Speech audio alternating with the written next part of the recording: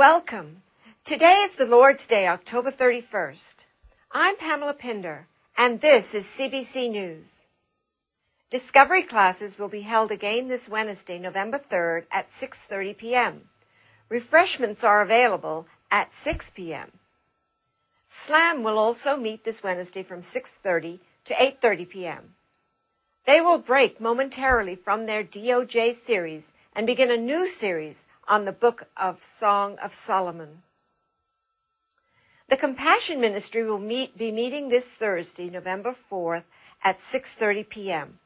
All committee members are asked to make a special effort to attend this meeting. This Friday night, November 5th, through Saturday morning, November 6th, is the lock-in, which will take place in the Earl Reach Auditorium from 7 p.m. Friday night to 7 a.m. Saturday morning. Sign-up forms are in the door folder of Pastor Michelot's office. And remember, the only thing you need to bring is you. Sign-up deadline is tomorrow. Standing in the Gap Prayer Partners, please be sure to collect your youth prayer requests from the cupboard in the North Foyer. All members of the softball team are asked to turn in their names and $10 registration fee to Stanley Gibbs no later than this Saturday, November 6th. A baby dedication is scheduled for Sunday, November 21st during the morning service.